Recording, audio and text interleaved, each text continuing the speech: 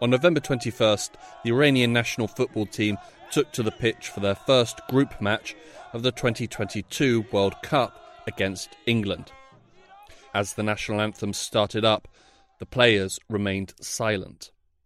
It was viewed as an act of protest against the continuing oppression in their home country. It also served as a reminder. While the protest movement may have slid from the front pages of global news, Iranians are still taking to the streets and still demanding change. In response, the regime in Tehran is still deploying increasingly horrifying levels of brutality to suppress the movement. This week, how has the protest movement in Iran developed since it began? Why are Kurdish communities being targeted by the regime? And how has the international community responded, and are they doing enough? My name is Hugo Goodridge. Welcome to the New Arab Voice.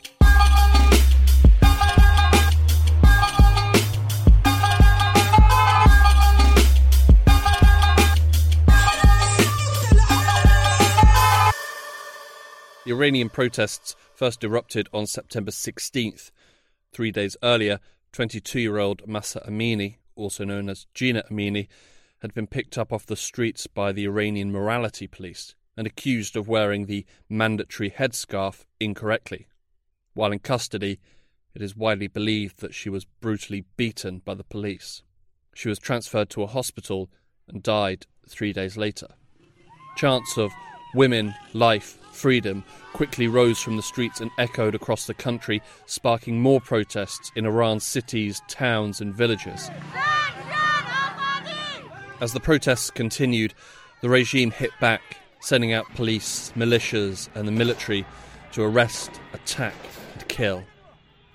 While the exact numbers are difficult to confirm, the Norway-based Iran Human Rights Group reported on November 27th that at least 448 people, including 60 children and 29 women, have been killed by the security forces. The Human Rights Group added in their statement that the numbers are an absolute minimum. On December 1st, 76 days after the start of the protest movement, the human rights activist news agency reported that 18,197 Iranians had been detained. While the brutal killing of a young Kurdish Iranian woman brought people to the streets, the protests quickly developed. One certain hallmark of these protests, distinguishing them from previous uprising, is that... This is Dr. Alan Hassanian, a lecturer in Middle East politics at the Institute of Arab and Islamic Studies at the University of Exeter. From the early day when the protest started, after the funeral of Gina in her hometown, Saqqez, so protesters tore down images of Ayatollah Ali Khamenei, Iran's supreme leader, meaning that this time it was not a local official or the president himself that were the target of the protest, but the Islamic Republic of Iran's holiest institution, the supreme leader, was the target. And it can be understood an open call for a regime change. Mahsa Amini's hometown became the epicenter of anger, spreading out across the country. Anti-government protests then spread to the neighboring town and people in Sna, which is the capital of the Kurdistan province, and other Kurdish provinces like Kermanshah, Lorestan and Ilam just the day after. In this short period, two Kurdistan-wide general strike, one on September 19th and one on October 1st, saw the support of all 5 Kurdish provinces in Iran. And then the protest quickly spread to more than 30 provinces across Iran. In the face of these protests, the Iranian regime responded in the only way it knows how to, with violence. The Iranian forces have disproportionately used and rapidly escalated violence to crack down on a protest. Such excessive use of violence, including use of live ammunition against protesters, has been taking place in regions such as Kurdistan and Sistan and Balochistan, which have ethno-religious difference from the ruling regime. A particularly brutal day was the 30th of September in the city of Zahedan, the capital of Sistan and Balochistan province. Following Friday prayers, the city's residents gathered to protest the rape of a 15-year-old girl by a police chief. The security forces opened fire on the protesters, and when the dust had settled, at least 90 people had been killed in a single day, according to the Baluch activist campaign. September 30th was quickly branded as the Black Friday of Zahedan. The bloody or Black Friday of Zahedan is an indisputably aggressive and excessive act of warfare and atrocity and display of disproportionate violence. It's just an example of how the state has dealt with the protests rather than encouraging them to have a peaceful negotiation and promising change, but quite decisive and determined to use violence. There is an obvious reason as to why the state has chosen to respond in such a brutal fashion. They are seeking to spread fear among the populace and dissuade further acts of dissent. Simultaneously, they are also seeking to create a narrative which they believe will justify their actions.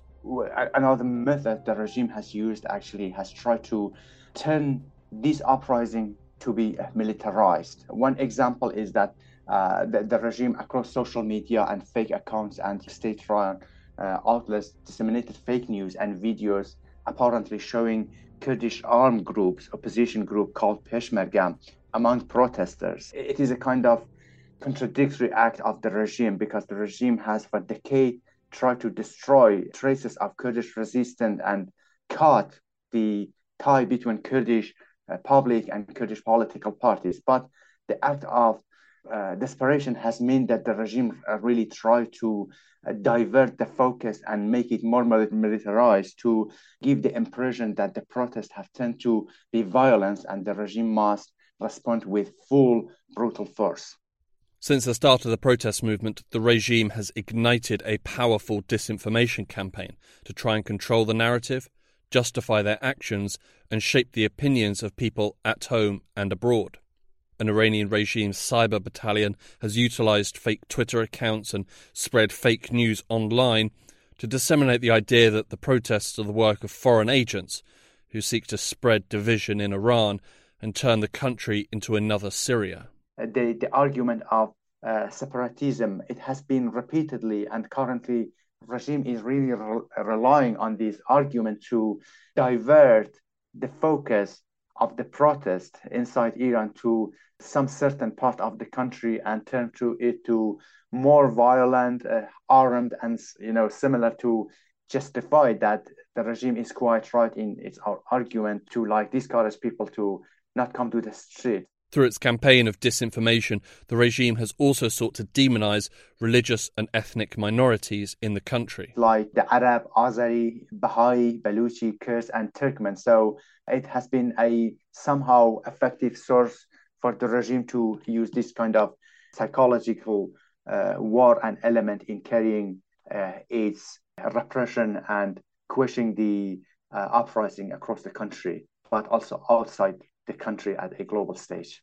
The Iranian regime's crackdown against protesters has spilt blood in every part of the country, but it has been the Kurdish communities that have been targeted with the greatest level of brutality. Kurdistan is currently the epicenter of this protest, and it was actually a slogan of the Kurdish movement, Zinjian Azadi, that tend to be the shared slogan for change across the country. But the state-Kurdish relation is tenser than ever right now. All regions and provinces of Kurdistan militarized, and the rule of martial law in some region is implemented. So also Kurdistan was, in the historical perspective, Kurdistan was the only region in Iran that boycotted the referendum for Islamic Republic in March 1979. Mahsa Amini was a young Kurdish Iranian woman, and her murder sparked anger in Kurdish areas. The regime has used this anger and a long history of Kurdish defiance to the Islamic Republic to justify its use of disproportionate violence. A disproportionate violence that has now exceeded Iran's own borders, with missile and drone attacks that have hit Kurdish areas in neighbouring Iraq.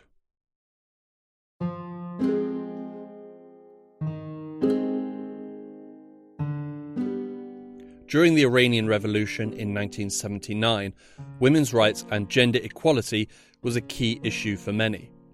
But as the revolution developed and Islamic clerics gained greater influence, the issue of women's rights was pushed back with a vague promise that it could be sorted at a later date once the revolution was complete.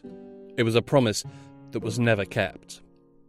Today's protests were sparked by the murder of a young Kurdish woman, and again, issues of gender equality and women's rights have come to the forefront as crucial issues.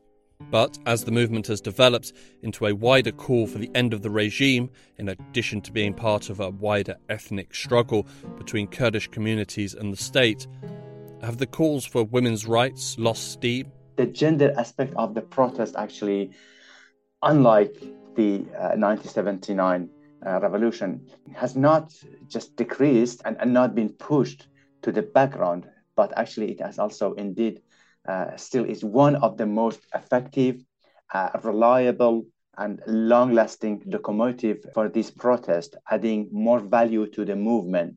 So in this regard, it is worthy also of mention that still after, as I said, more than 2 months of the uprising, national minorities like Kurds, Baluchi, Gilakis, and specifically women of all generations and university students are the main section of the Iranian society that have carried the burden of crackdowns and repression to ensure that the protest continues. It's a serious, serious problem and a thorn on the side of half the population, and they're very angry about the abuse of having to cover and to the fact that they can't express themselves the way they should be able to express themselves. This is Dohi Fasihian. Dohi has dedicated years to working on issues of human rights and democracy. She's also a member of the Middle East Institute's Iran Programme Advisory Council. But even for women, they understand, I think, that this is a much larger issue. It's an issue. They want to change their government, and they want a government that's responsive to them. That issue of hijab would be solved when you have a government that is representative and responsive to its population. And so this is about that. This is about the Islamic Republic is unaccountable to its citizens. It has shown itself to be unresponsive. It will not reform. It will not allow for basic human rights and political participation and representation. And I think they want to change. And so I don't think that gender equality is being pushed at all to the back burner. I think Iranians see the bigger picture, and they see that for it to be resolved in a sustainable way, they need to see a change in the regime, and they need a democratic government. Inside the country, Iranians are facing fierce and brutal opposition in the hope that they can secure a government that is representative and responsive to its population. The struggle has been difficult and will likely get harder. And there are now those in the country who are looking to international powers to pile on the pressure and force the regime to change. So there is a lot of activity taking place at the international level. Many of these governments are intensifying sanctions on violators. There are things that are happening, and I think we should definitely applaud that, but it's late. And I think it's important to just note that several years ago, 1,500 protesters were killed in 2019 in the Aban protests, and the international community failed to act completely. And so this fact-finding mission that we've set up is extremely important. It should have been probably done several years ago, but we're thankful that it's been done. A resolution to establish a fact-finding mission was passed by the UN Human Rights Council on November 24th and will investigate human rights violations in Iran related to the protests. Following the resolution, Volker Turk, the UN Human Rights Commissioner for Human Rights, gave a statement.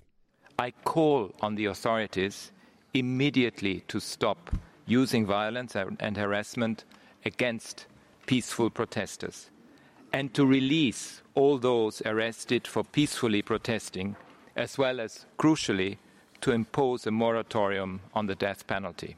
The unnecessary and disproportionate use of force must come to an end. The old methods and the fortress mentality of those who wield power simply don't work. In fact, they only aggravate the situation. We are now in a full-fledged human rights crisis. The fact-finding mission is one of the first concrete steps taken by the international community since the start of the protests. And for Doher, such an intensive examination of Iran's human rights violations is long overdue. These protests, I think, have caught both the United States and European governments flat-footed. I think they are waking up to the realities of the Islamic Republic, and I think their policies have been stuck in the late 1990s. Europeans are happy to quietly trade with Iran, try to, encourage Iran to get back to the JCPOA. And I think there's a disconnect from, where the Iranian people are and what's happening inside the country and where policymakers in some of these Western capitals are. International governments have negotiated with the Iranian regime in the past, most notably in relation to the Iran nuclear deal, or JCPOA. But the issue of human rights failed to materialise in any meaningful manner at these talks. For several decades, we've been focusing on a nuclear deal with Iran that, we're in, we're out, we're talking, we're not. It constantly has been in the headlines. And we were in that situation during the Obama administration where there was a very, very stringent sanctions regime on Iran, which created leverage for those that, countries that were trying to get concessions on these nuclear issues.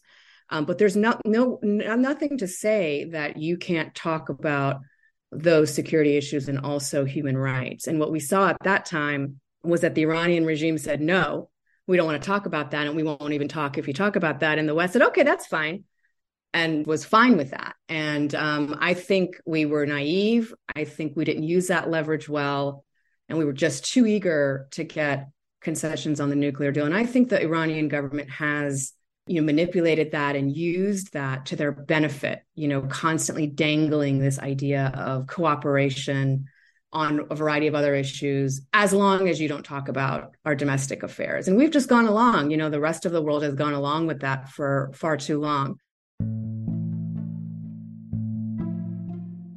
Since the 2015 deal, international governments who are ideologically opposed to Iran have had the nuclear blinkers on, seeing nothing but the end goal of preventing Iran from obtaining nuclear weapons. This is undoubtedly a noble endeavour. The world doesn't need any more nuclear weapons. But while Iran uses one hand for diplomacy, it has been using the other to strike its population. When former President Trump withdrew the US from the Iran nuclear deal, sanctions were reimposed, and since then, more and more sanctions have been added.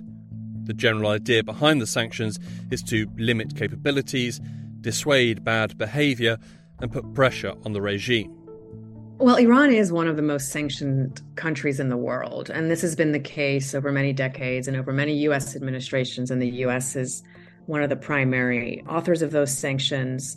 And I think while sanctions have put pressure on the general population in Iran, I'm not sure it's really had an impact at all on the regime.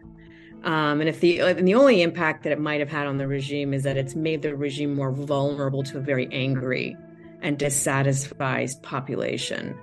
And it's a very costly way to put pressure on the regime, is to squeeze the Iranian people to death, basically. And there's a lot of controversy over how sanctions are done. And then when you do have sanctions, what are you doing with the sanctions? Are you just having sanctions to have sanctions? Or are you having sanctions to get some kind of positive response from the Iranian government on a set of issues? And then what are those set of issues? The sanctions on the Iranian regime and its economy have certainly hurt the Iranian people. Its currency, the Iranian rial, has lost 20% of its value just since August, and annual inflation sits around 50%. Since last year, food prices have risen 100%. But like the nuclear talks, the sanctions imposed were never intrinsically linked to the issue of human rights in Iran. Furthermore, the heavy imposition of sanctions has fed the Iranian regime's narrative. Following the recent announcement that Germany was intending to impose further sanctions on Iran's Revolutionary Guard, Iran's foreign ministry spokesman made this statement. اظهارات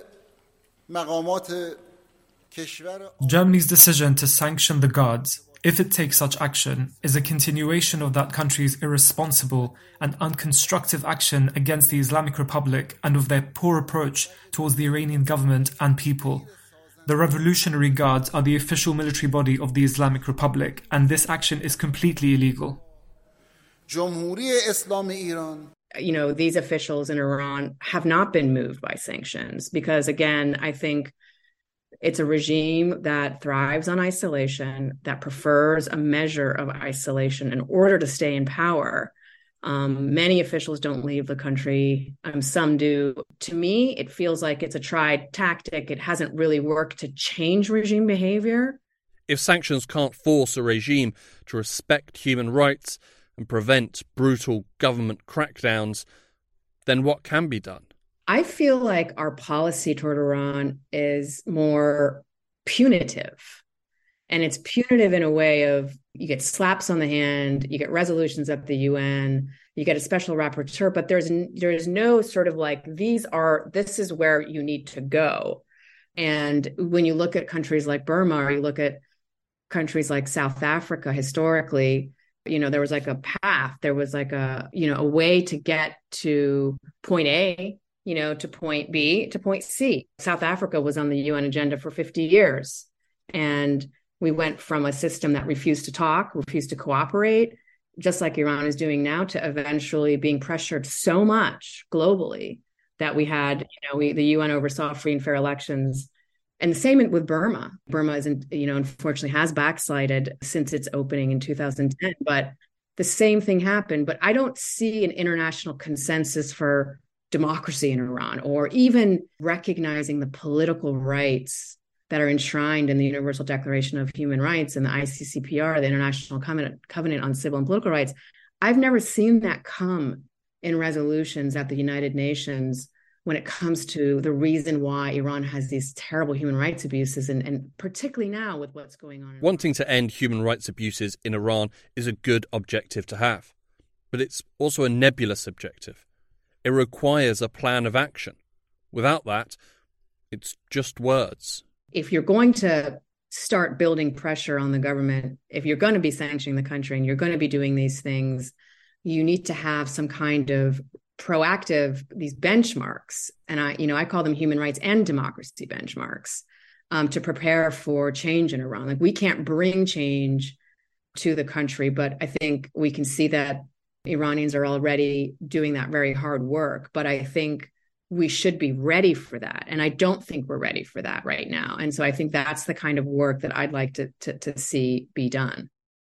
The people of Iran have shown that they are ready for a government that is representative of them and works in their interests.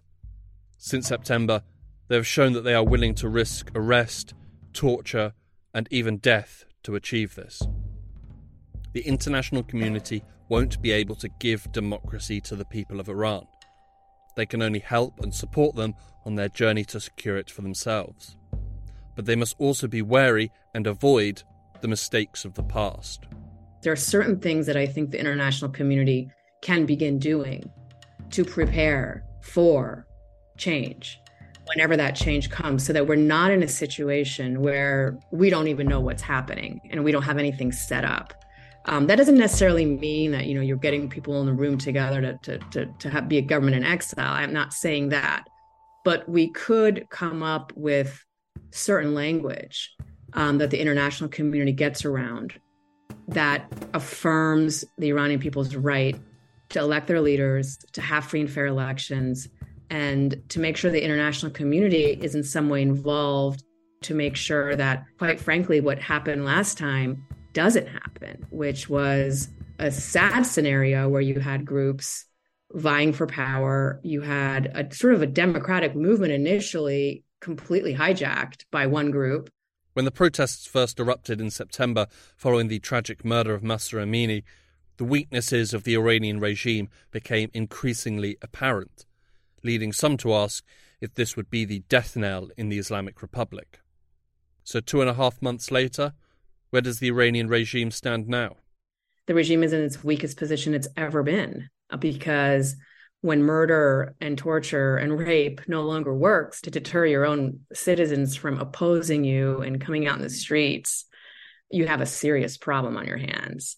And you had a serious problem to begin with if you were relying on those tactics to begin with. But nonetheless, I think one can say that they are in a very weak position because they're going to have to continue to commit these atrocities. And that's going to become harder and harder and harder. And final words to Dr. Alan Hassanian. Of course, there are still people benefiting from the regime and quite loyal. Is no question about that. There are always some percentage. But compared to not 2009, but since 2018 and 19, when people come to the street in huge masses, we have seen the indication of how the regime's legitimacy, not just traditional regions like Kurdistan and Baluchistan, which never enjoyed the support of these people, but the areas who supported the regime for different reasons, economically quite benefiting from state activities. These have also turned their back to the regime. I believe, without exaggerating, the regime's lifetime has expired. It's just a matter of time, but I'm not sure that is a matter of months or, hopefully not yet, but it will happen soon.